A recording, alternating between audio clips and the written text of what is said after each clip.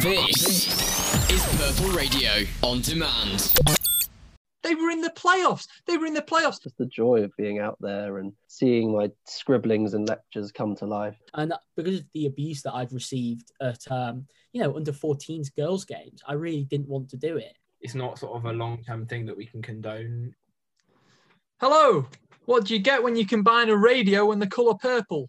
Purple Radio, of course. My name's Luke Power, and you're listening to Gone Too Far, probably the only podcast you're listening to at this exact moment. And what a choice you've made. Today, we'll be reflecting on our experiences as football referees and coaches. We'll be discussing the championship title race, and we'll be reminiscing about some vaguely defined glory years of the Premier League, basically any year that's not this year. And we might even have a mystery phone-in from a very famous name. The manager who comes needs to know from day one what the league's all about. But more on that later. And luckily for you, it's not just me. I couldn't be bothered to do it all on my own. So I am joined by three very special guests who are more appealing than myself. First of all, James Gascoigne returning to Gone Too Far. How are you, James? I'm good, thank you. Thank you for having me back. I'm glad my performance was good enough to warrant a second occasion.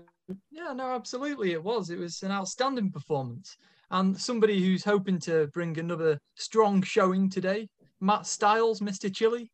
How are you? Yeah, no, I echo what James said. Great to be back in the studio. I mean, when I say studio, it's my depressing college room, but that'll have to do. It's a state of mind. That's what the studio is. And last but not least, a man who despises bacon and marshmallow toasties. It is James Reed. Thanks, Luke. I don't feel like it's a defining part of my personality, but honoured to be back on the programme yet again. What is the defining part of your personality? I haven't really thought about it that much now that you put me on the spot, but it's not my toasty choice. Well, I don't know. I mean, you can tell a lot about somebody from what sort of toasties they eat. So first of all, we are going to talk about the championship. A lot of people, and when they're speaking in cliches, say, oh, it's the most exciting league in the world. My contention is that it's not. We have 6 very big clubs, apart from Bournemouth, but recently they can be counted as a Premier League club. 6 clubs who are very big in the top 6. We'll come to you first, Matt Styles. Are there any sort of interesting things you've noticed about the championship this season? Anything you want to pick up on? Yeah, as you referred to, sort of the hegemony of the top 6 isn't something you usually associate with the championship, which I found not depressing as such, but it is quite expected when you look at the calibre of teams in there. But that's not to say that, Cardiff under Mick McCarthy, they could climb up. You got Bristol City, who, I mean, injury stricken, but could always pull off a few good results. It's still interesting, despite that top 6 sort of concretising itself. You've got some real interesting names that could get promotion. You just can't tell. I think for me, Swansea, they're my favourites personally, and they've got what it takes. I don't know if you have any favourites. Yeah, I agree. I think the advantage, Norwich obviously are 4 points ahead of Brentford in second place, and they beat my 2 favourites. I think also Norwich did really well at hanging on to their best players after coming down. Sometimes you kind of associate relegation with some disaster exodus and everybody leaves, but obviously they've still got Pukki Farah in the goals up front, Cantwell, Emi Buendia, the enduringly popular goalkeeper whose name I refuse to mention because I think he had quite a bad season in the Premier League last season, but people seem to like Tim Krul anyway. James Reed, would you like to come in? You're smiling a bit. Yeah, I mean, I think with the Championship this season, I think what we're finally seeing is the product of Championship clubs being run properly. I think the Championship is often seen as this like sort of crazy league, but a lot of it is mental owners, clubs spending way beyond their means, and sort of with COVID and with sort of the EFL slowly starting to crack down on sort of Derby and Sheffield Wednesday selling their stadiums to themselves and other ridiculous financial mechanisms. The top 4 clubs there are really some of the best run clubs in various different ways. I think I really like Brentford's model. You can see the success they've had with sort of Ollie Watkins now doing really well in the Premier League for Aston Villa, and then being immediately replaced by Ivan Toney, who's very, very close to breaking sort of the all-time Championship record for sort of goal contributions. Norwich were basically almost prepared for relegation. They sort of really end sort of benefiting from the parachute payments rather than sort of splurging cash and then it all going wrong. They sort of held their nerve a little bit, sort of accepted going down to then be stronger, coming back up, sort of doing what Burnley did a few years ago. And then Swansea, I really, really like Steve Cooper at Swansea. Really good manager, has done quite well with sort of the loans that he's been able to bring in both last season and this season. So I think those three are probably the favourites. Watford, obviously, slightly differently run in that it's a bit of a mental way they run with sort of the whole Udinese and Granada sort of triangle going on. But they've got some really good players, young players. Ben Wilmot, who hails from local to me, and a few other sort of players where they've been on loan for 4 seasons and suddenly returned to Watford. Their depth of squad is quite ridiculous. So you expect that those 4 will be the favourites, really. Yeah, you're very right. They have a lot of depth. And also, Ivan Toney, you pick up on, the top scorer and the top assister in the league. It's quite a rare position to hold. And I think the big fear for Brentford coming into the season was, hey, Benrahma and Watkins, they've walked out the door. Are we going to be able to sustain our high level when, we keep losing our best players? You had Lasse Weber leave a couple of seasons ago as well, and everyone thought, well, could that be the end? But they brought Toney up from Peterborough, and he's done really, really well. Mr. Gascoigne, you were talking before about Bournemouth slipping away. Are you surprised by that? And any other thoughts on the Championship? Well, I quite like Jonathan Woodgate. I think he can do a job. I think since coming in, he's had an all right show of run of games so far. So I think Bournemouth might shoot back up. I think it's very interesting this season. We see these 3 relegated Premier League teams who are still, sticking around at the top of the Championship. In previous years, teams like Huddersfield have really dropped off and looked nowhere near coming back up. But Bournemouth, Watford, and Norwich are all fighting to get back into the Prem. But then you've also got these other teams run by very traditional Championship managers. You've got Neil Warnock at Borough.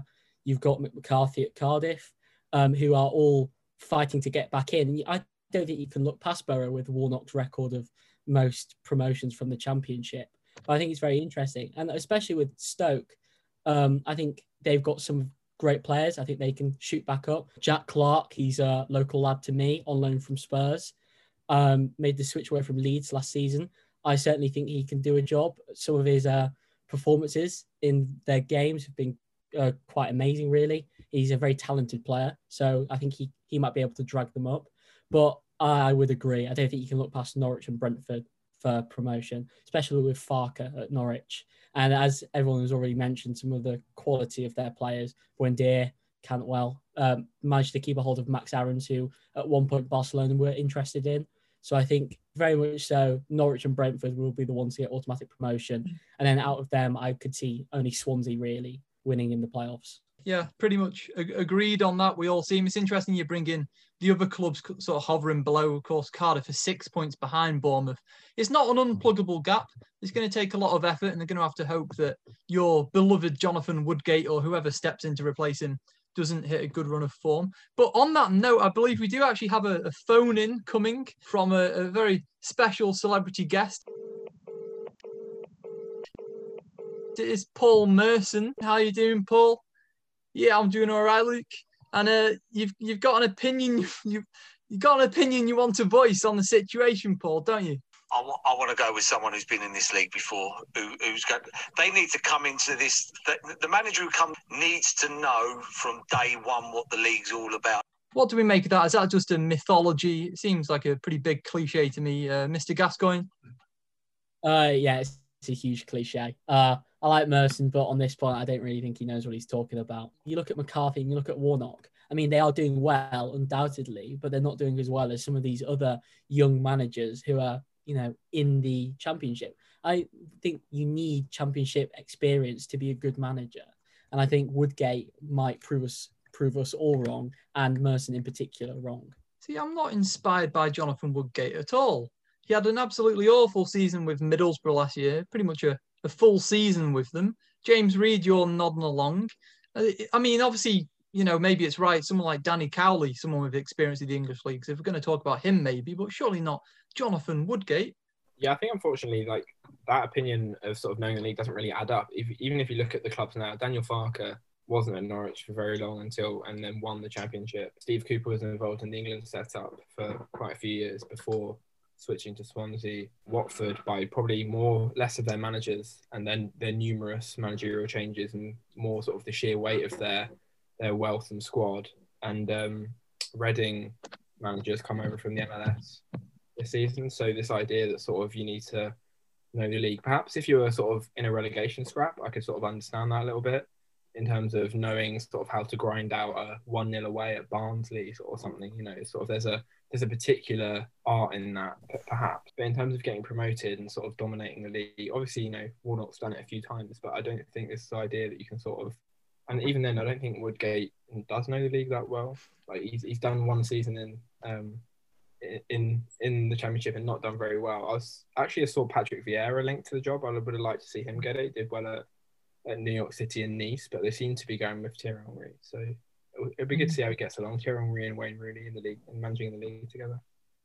Yeah, I think the problem for me, it kind of makes out there's some compendium of knowledge that if you spend long enough around the Championship, you get to know it, and that's the formula to success. I mean, Jonathan Woodgate, he's managed there for one season. As a player, he had about 50 games in the league. It's not like he's some Championship veteran.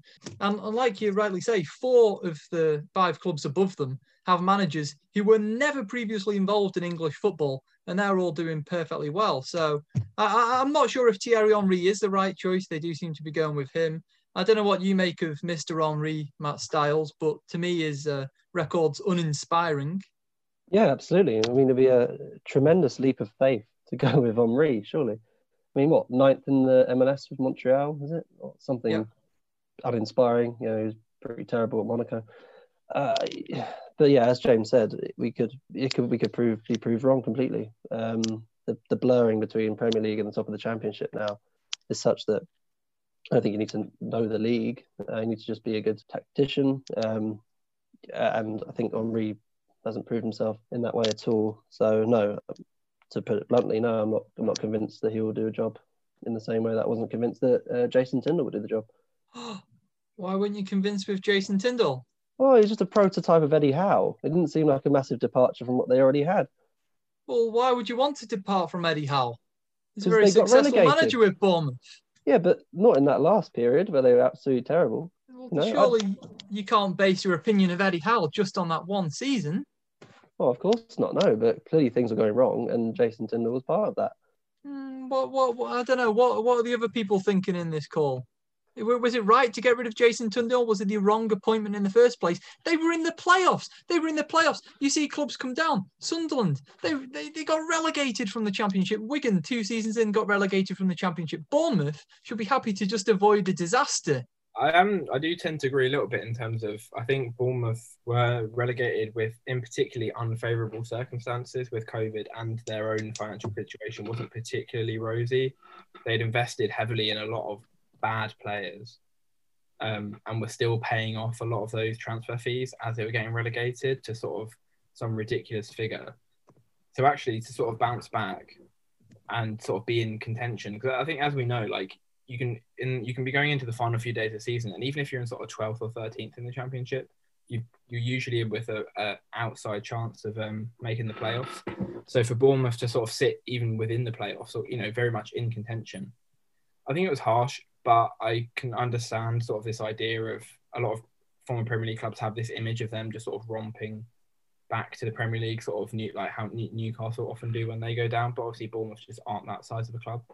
Yeah, I think some of the quality of Bournemouth's players have been very poor, especially when they're in the Prem. You've got to look at Dominic Solanke for Billing. I rate Lewis Cook, but I think he's on a bit of a downward trajectory. Asmir Begovic in goal, not the most sturdiest of players. But I just think with some of the quality that they had, I think it's perhaps more on the players than it is the manager. But if we are to be believed that Eddie Howe had a hand in all these transfers, then perhaps they were right to get rid of him for Tindall. And I don't think Tindall has brought in much quality since. I think maybe with Wiltshire and Brooks in the midfield, it might, strengthen them a little bit down the spine. But I think any manager's got his work cut out managing that crop of players. We're underestimating the quality of this Bournemouth team. I don't know why we're doing them down so much. I mean, Brooks, Lerma, Stacey, all great Championship players, and for them to be in the playoffs is minimum. I mean, 5 losses, wasn't it, on the back of his sacking? 5 points from 8 games, 6 goals in 8 games. Wins only coming from Oldham and Crawley. Too defensive, no vision there. I think we're massively underestimating the talent of that Bournemouth team, and Tindall was not exploiting it in any way. You've got has-beens in the squad, like Wilshere and Solanke, just because he's coming into his own now. Oh, everyone, oh, what a great player Dominic Solanke is.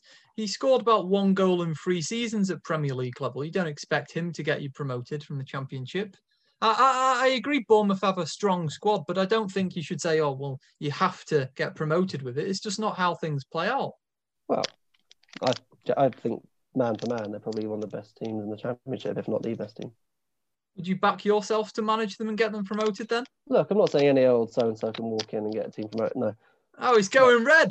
But I'm just saying Tyndall was an uninspiring choice. They should have looked elsewhere for a bit of innovation. And he just seemed like another Eddie Howe in my book. Okay. Yeah, there's a lot of pressure on these clubs to get back up, with the amount of money in the Premier League. That's why Watford got rid of Ivic so quickly in December, even though they were in the playoffs. To finish this segment, who is the right man to come in? Is there a right man that you were back to come in and sort Bournemouth out? I think it's difficult to know what Bournemouth want, isn't it, really? I think, as sort of Matt was slightly, as we sort of all alluded to, really, is whether you think it was the right decision or the wrong decision to get rid of Tyndall. It's not really clear what Bournemouth want in a manager. If you were Tyndall was the give it time, if we get promoted in 2 or 3 years, then that's fine. Like, it's a rebuilding project option. But clearly that wasn't the target for Bournemouth. The target is going straight back up.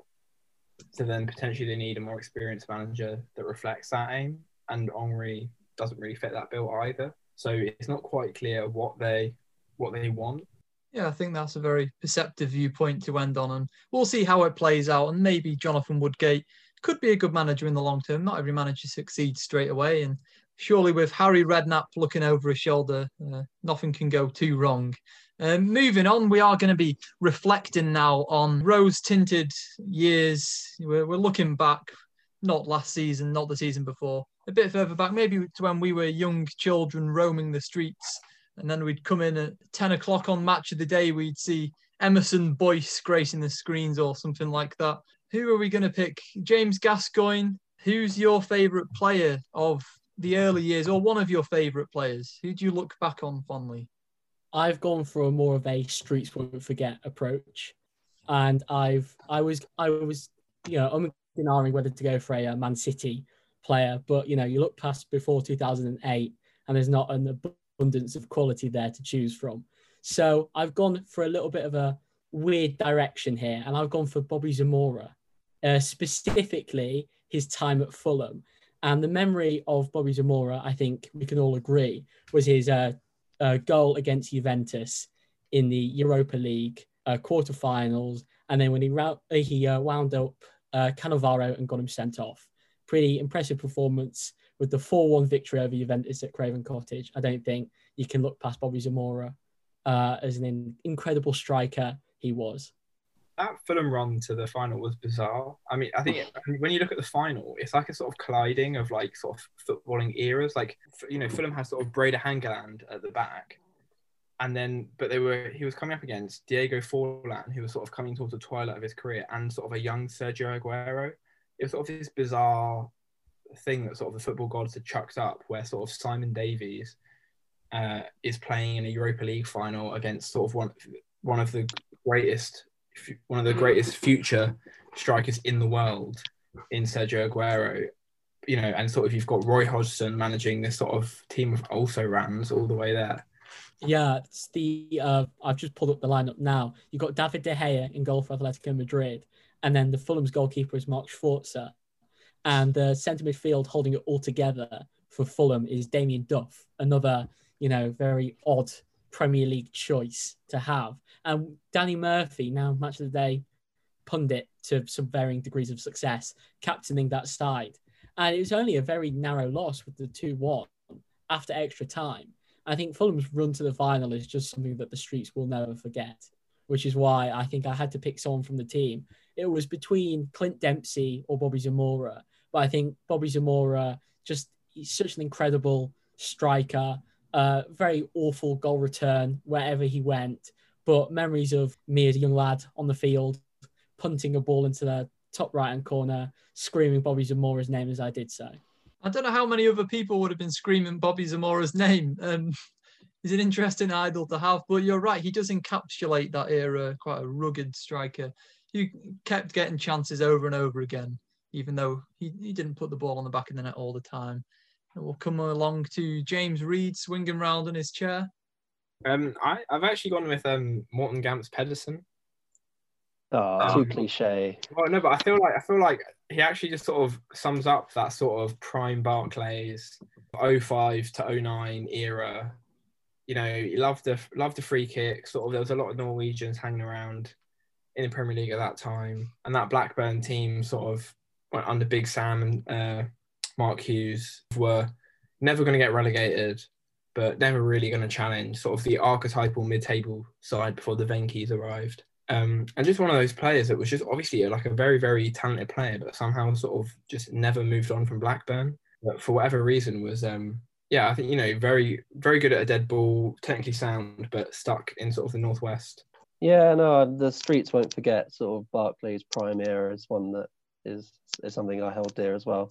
I tried to not be too cliche there. I was going to go for Roque Santa Cruz and, you know, Maynor Figueroa perhaps.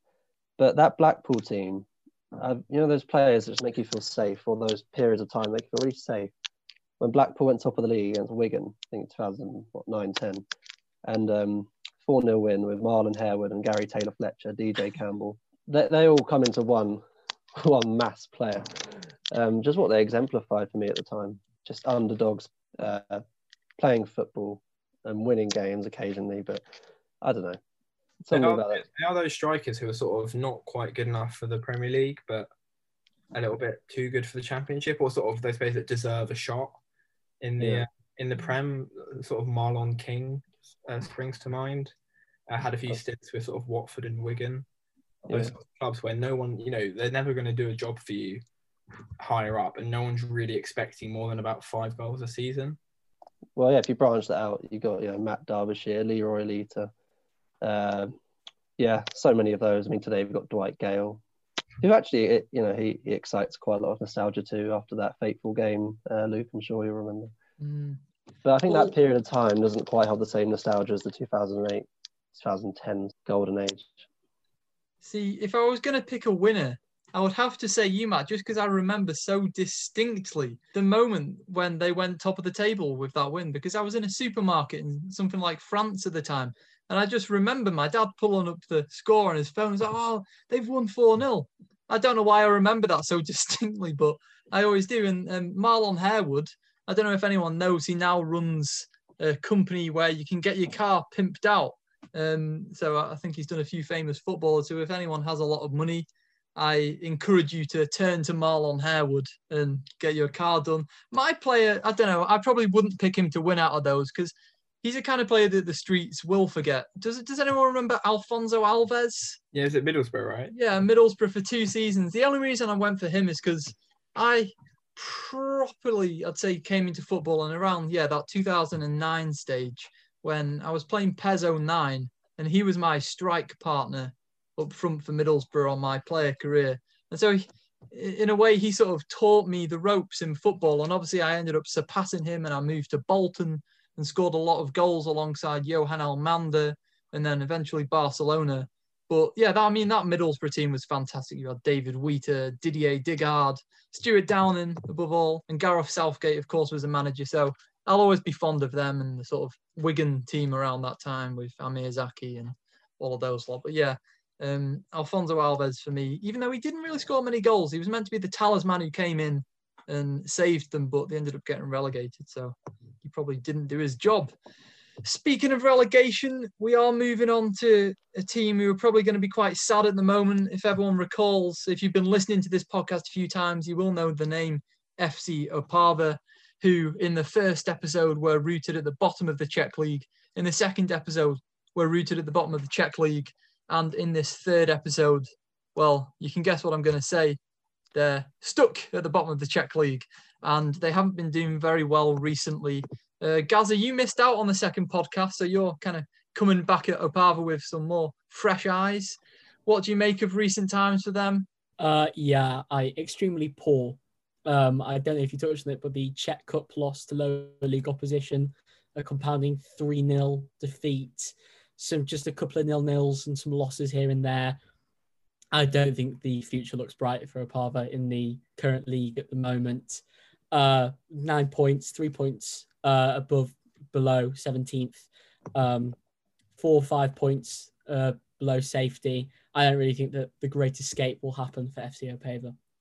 No, it was a real shame crashing out of the cup against Karlovy Vary, if I'm pronouncing that right, a mid-table third division team. So they'll be really disappointed with that, and they are 5 points away from safety. Matt and James, I don't know what you want to pick up on. I feel like, we could end up covering the same ground every week, but is there anything you want to mention about Opava? I think what's disappointing, just looking at the results, is they have had a few games against sides around them. They played against 17th, so second to bottom, at the weekend and drew 0-0. They played against Brno just outside the relegation zone, using my pronunciation skills from a Habsburg history module last year, and they lost 2-0. And those are the sort of the games I imagine that at the start of the season they'd have been marking down as potential wins. I don't think anyone was expecting, miracles, considering where they finished before the league was suspended last year. But to drop to basically take 1 point from 6 against sort of relegation rivals really probably does put a few nails in the proverbial coffin.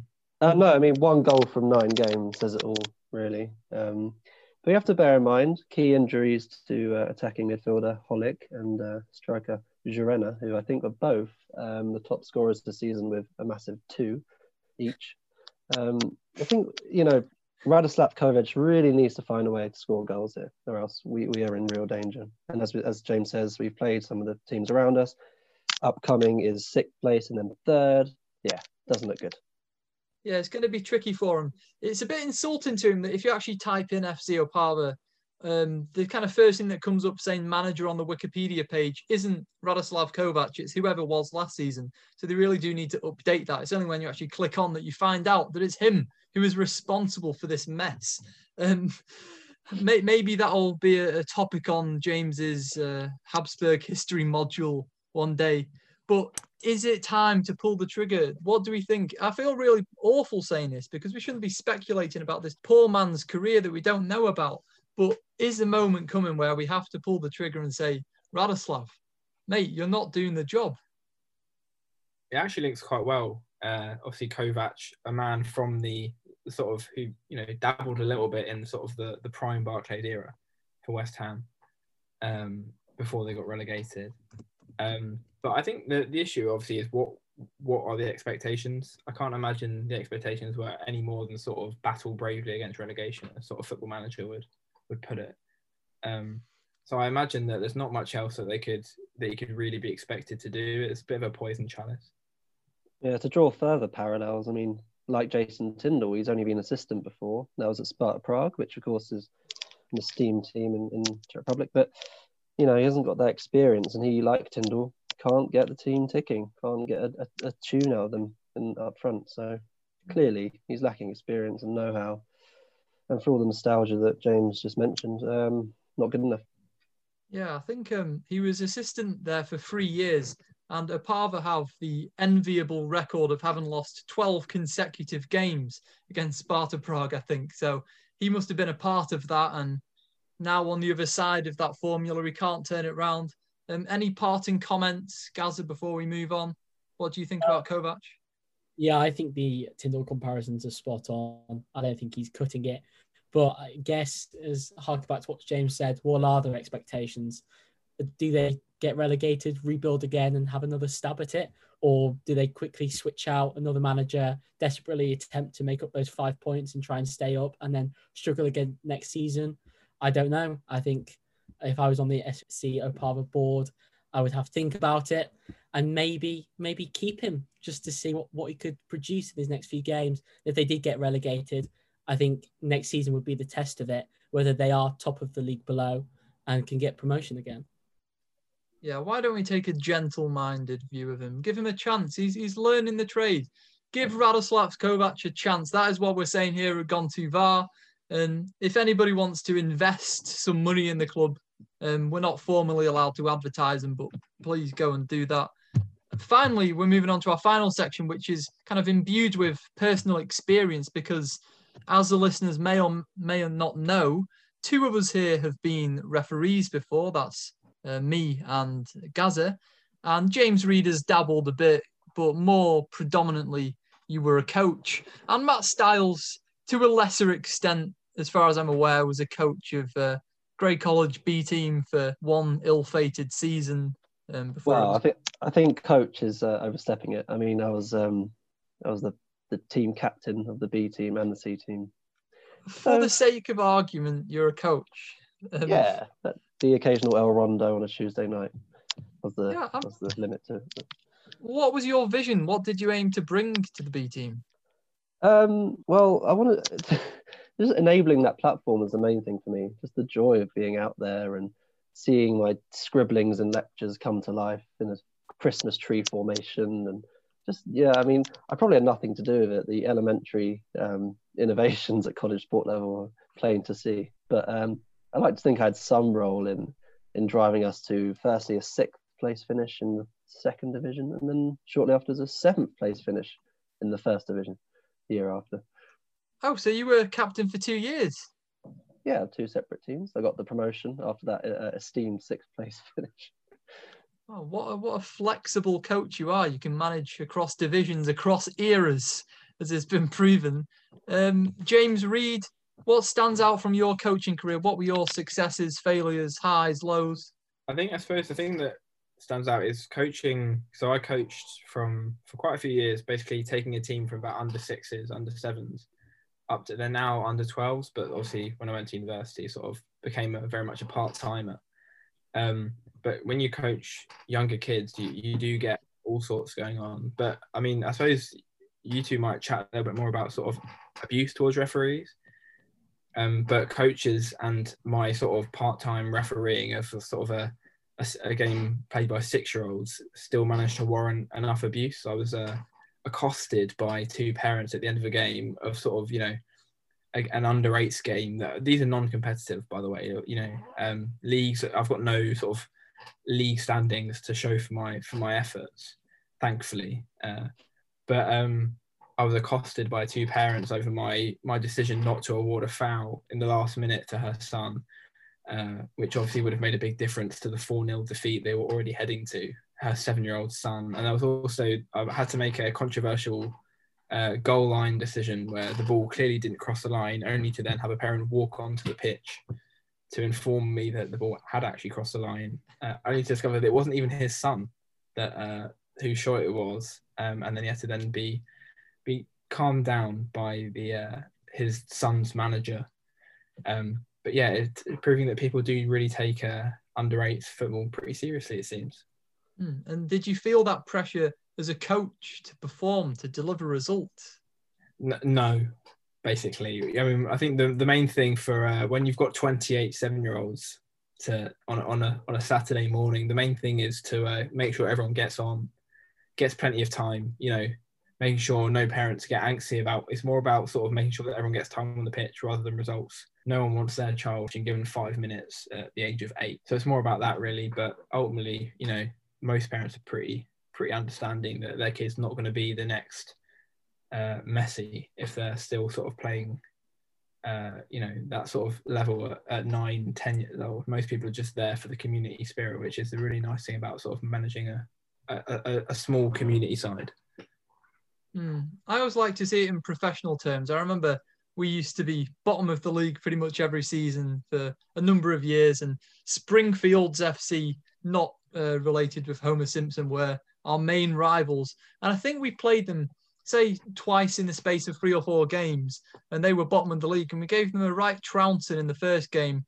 They had this dad who was a manager, and then the next game we played them, it was this mum. And so we all said that he'd been sacked as a result of the defeat. And I always like to think that, maybe there was something going on there. Maybe Springfield did have ambition and they flew too close to the sun or something and thought, no, all right, we're getting rid of this man. He's not cutting the mustard. Yeah, there can be pressures for referees in the lower leagues, like you mentioned, even when there's not very much on the line, seemingly. Players seem to think there's so much more, and so do the coaches and fans. James Gascoigne, you were a referee for quite a number of years. Was it for kids and adults? Am I right? It was girls. It was under 14s, under 15s, and under 16s girls teams. The local Okay. girls. They had a scheme where they needed a lot of referees because, unsurprisingly, with some of the stories I might tell you later, they had an epidemic of referees quitting after doing one game and never returning again. So they wanted a couple of the local, boys to get trained to be referees and then come and referee just specifically for the local Bishop Thorpe teams.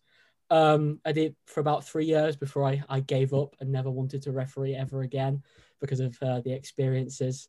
I've had to abandon a few games. I've yellow cards in under 14s girls games, which is very surprising. But I always found that some of the parents took it a lot more seriously in girls football than in boys football, that they were a lot more passionate, a lot more hard tackles flying in. And people didn't really seem to care whether they maimed the opponent as long as they got some remnants of the ball in that. A few controversial decisions I had to make. There always seemed to be some teams in the league that were so much better than a lot of the other teams. So when the top of the table met the bottom of the table, it would result in a slaughtering, a couple of 14, 15 nillers. And sometimes I just had to blow the games early because I couldn't stand to see the opposition crying when the goals kept coming in. So perhaps that was a controversial decision, but for the sake of everyone, I thought it was the best thing to do. Yeah, you got to make them big decisions, and it can be a lonely place being a referee. They always say, you can at max maybe only please half the people with any given decision. Do you think there's anything people should know about refereeing? Is there something that people don't understand what it's like? I do think it's a lot of the time it's people, like me and yourself, who've given up Saturday mornings of a lie-in, who could be playing football of their own, watching the match of the day, who have come down in the freezing cold to for a very minimal fee to make a few controversial decisions, which you don't really want to make. You don't have linesmen, you don't have goal line technology, you can't have these multiple replays with VAR. And it's a very hard and lonely job often.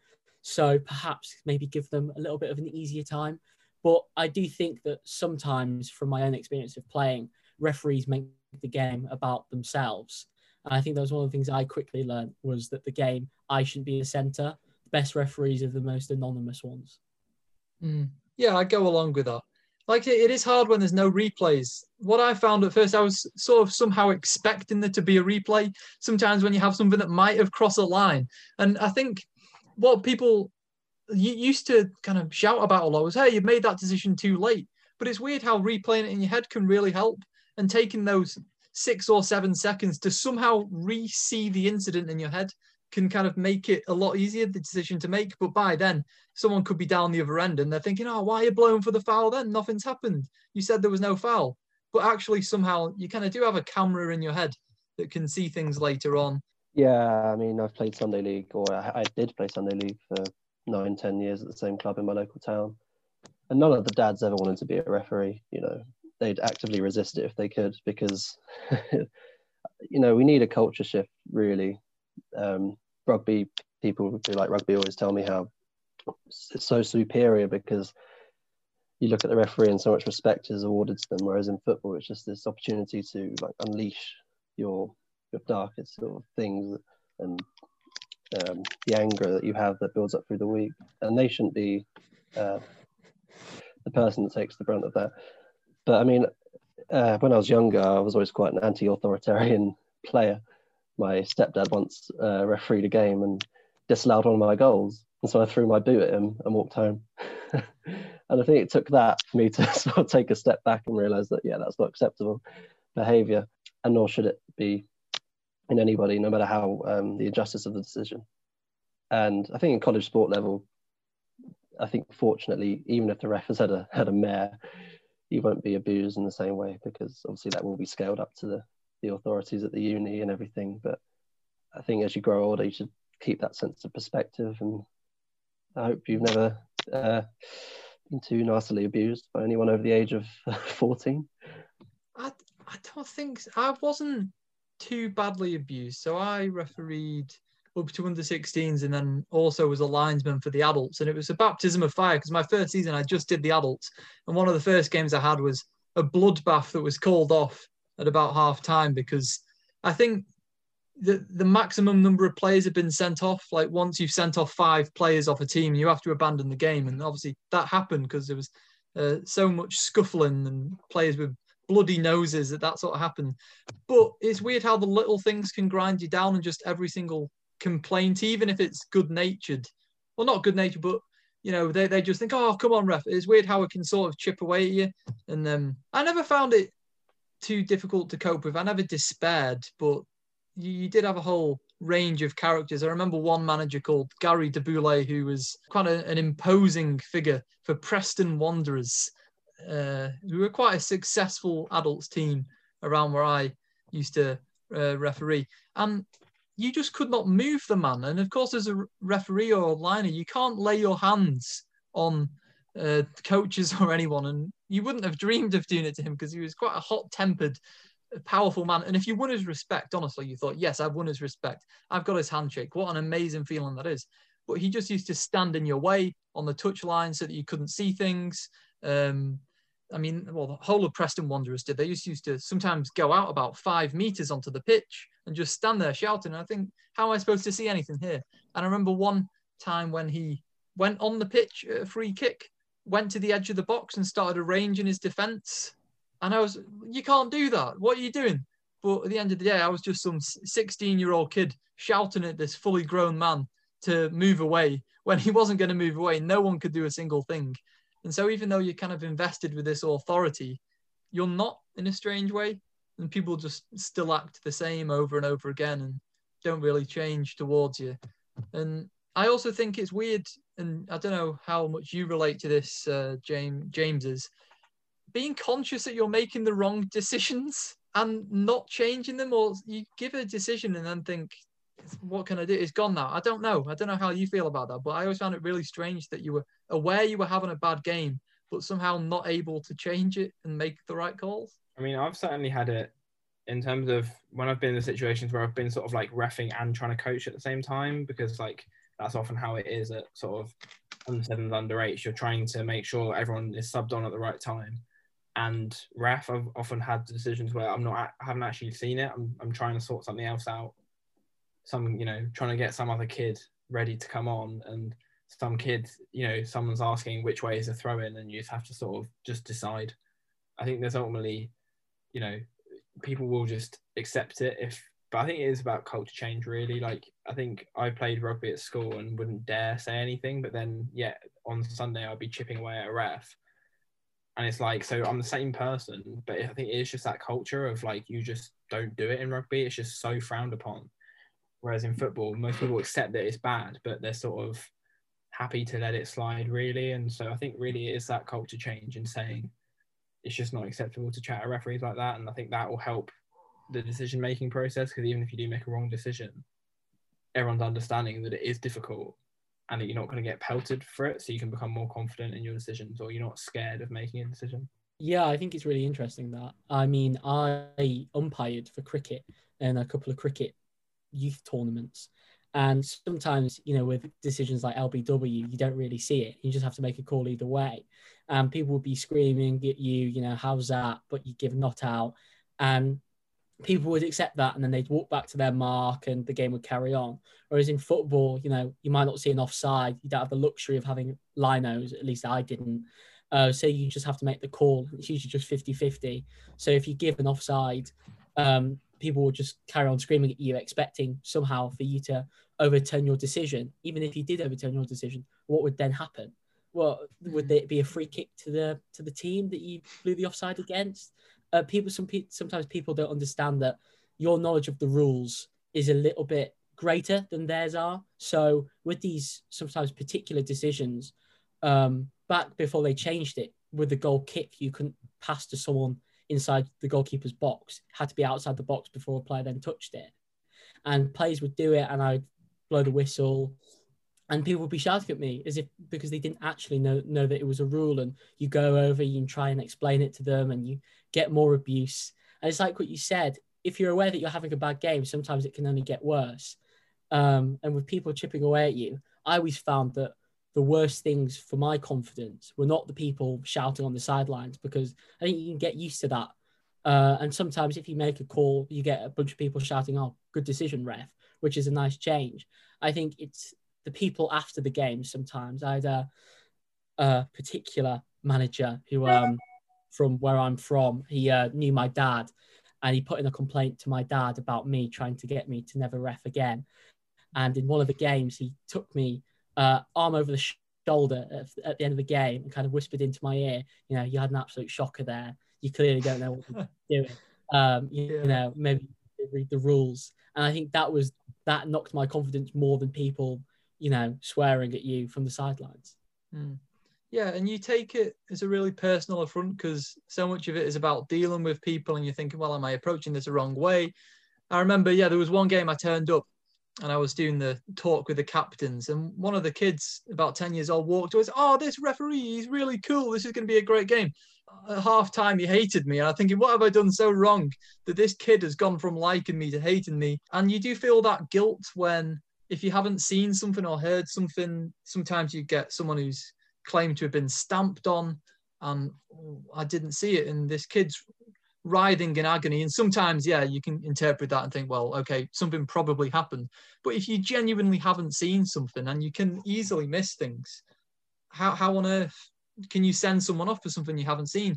And you also get people who are saying, someone's verbally abused me in some way, it's really not acceptable. Again, if you haven't seen something, so you're sort of left there in this awkward situation where people are getting really upset, really hurt, and you're not sure what the right path to do is. You can't always trust people when you're a referee. For kids, often, well, pretty much all the time, the linesmen are just some parent with one of the teams, and inevitably they give slightly biased decisions. You do get some fair ones, but a lot of the time they are looking to favour their team. And if you favour them too much, then suddenly everyone's kicking off saying, well, he's a biased linesman, how can you go with him? But if you're 30 metres away, you're not necessarily checking for offside all the time. You've kind of got to trust it if you think it's a reasonable decision from where you're stood. I think gradually, at least now, we're starting to see the psychological toll that it can have on a referee. You see with Darren Drysdale in the Ipswich game the other day, squaring up to, was it Alan Judge? I was just wondering what your thoughts on that were, and are they justified ever to square up to a player in that way if they're receiving abuse during the game? Should they take a stand? Are they in their rights to do so? I think ultimately it's never appropriate. You wouldn't say that even if a player was abused on a pitch. Ultimately, the long-term solution, while you could empathise with the decision to sort of square up to them or perhaps lash out, it's not sort of a long-term thing that we can condone in the long term and say, if you get abused, it's a free hit. We obviously can't get to that point. But I do think it does raise that issue that players do speak. It's not a two-way street. Players do speak to referees in a way that referees simply do not speak to the players. And a lot of time it's the managers and the coaches that can be, barking. As much as we sort of like to laugh at Neil Warnock, he absolutely loves basically an almost constant commentary at the ref, and it must be very difficult to actually do your job. So I think, I'm a supporter of miking up referees in the way that they do in rugby and the way that they have done in some leagues like the A-League. Not least because it will give us a bit of transparency on VAR, but also it will stop players sort of rushing up to referees and swearing at them, and people might actually think about what they say. And hopefully that will protect referees a little bit more. Yeah. I don't know if any of you guys have seen the Neil Warnock footage of the under-23s Borough game, of him shouting and basically, you see all these comments on Twitter, laughing emojis and the whatnot. At the end of the day, he's gone to an under-23s game with the sole purpose, I think, in my view, of just taking the piss out of the referee the entire time. There's no merits to it. He might be looking at the youth players, but he's spending his entire time, abusing the referee. And while some average person may find that funny, it's going to, those under 23 referees are usually the ones who are being developed to go into the higher leagues. If that's the experience you're getting, only 23s, and you know that that's what managers are going to be like in the Championship, in the Prem, League One, League Two, then it's just going to discourage you. You're not going to want to continue your journey as a referee, which is the problem that I think I found myself. I had a mate who we both went through the refereeing course together, and we both did girls' games, and then he went on to do academy level games, so like York City girls and then Leeds girls, and he linoed for them. And I got the offer because he couldn't do one of the games, so I got the offer to do Leeds girls, I think maybe like an under 19s game to lino. And because of the abuse that I'd received at under 14s girls games, I really didn't want to do it, because if that's what it's going to be like at under 14s, I can only imagine what it's going to be like at under 19s when things are actually competitive. The average Saturday League third division under 14s girls game, I mean, while it is competitive, it doesn't have a lot resting on it if it's like a 7th to the 8th game. Whereas, these Leeds under 20s games, it could be the difference between getting promoted and getting relegated. It could be the amount of money that the club receives from getting promotion or getting relegation. And even linoing, you still get a lot of abuse because you are the one that the crowd can then direct their shouting towards, because there's only a small gap between you and the actual fans. So, people like to laugh at this abuse, and as you've said, people like Warnock and stuff, but it really can deter referees.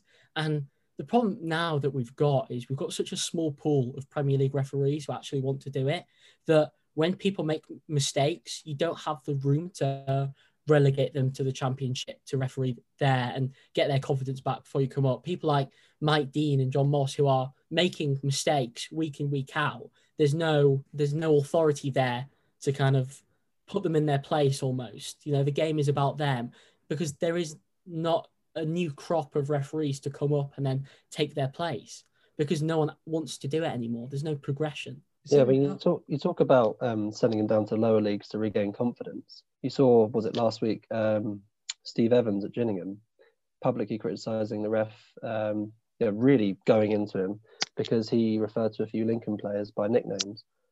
I mean, it's still just as toxic, I believe, if not more, actually, because you have less sort of publicity of it in those lower leagues. So where do you get to then? I don't know. It was always among our sort of selection of referees touted that once you reached academy level, that was a promised land, and that players were somehow more disciplined or respectful. If you managed to get through the brutality of Sunday League, then you earned less abuse the higher up you went. But I don't think that ever bore out I mean, I never went up the divisions really, but from the people I spoke to who were kind of more aspiring as referees, it never seemed to get any easier for them. I also think I like what you picked up on, Gaza, with being a liner and not being able to escape.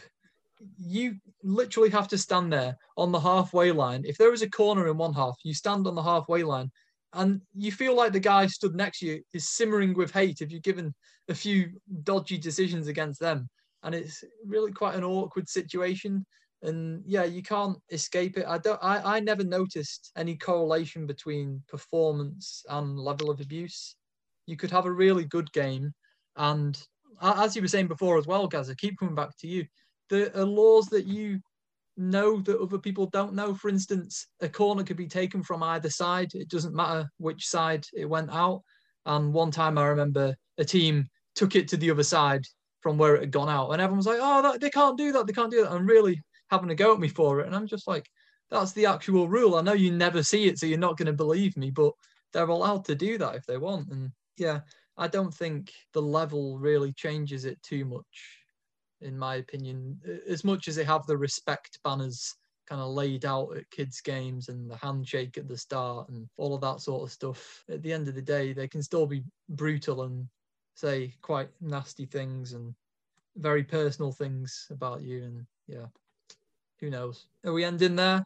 Is that the end of this quite touching, heartfelt segment, maybe? Yes. A bit of a sad note to end on, but I guess one last thing would be that if anyone does want to referee, the culture has certainly changed since me and Luke and James have all refereed. And as Matt has, ever so gracefully said, that there does need to be a culture shift. And I think somewhat we are almost seeing that. So I think don't be put off refereeing by our somewhat negative portrayals of refereeing, because it is a reward. If it goes right, it goes right. And it's a very rewarding experience, I think.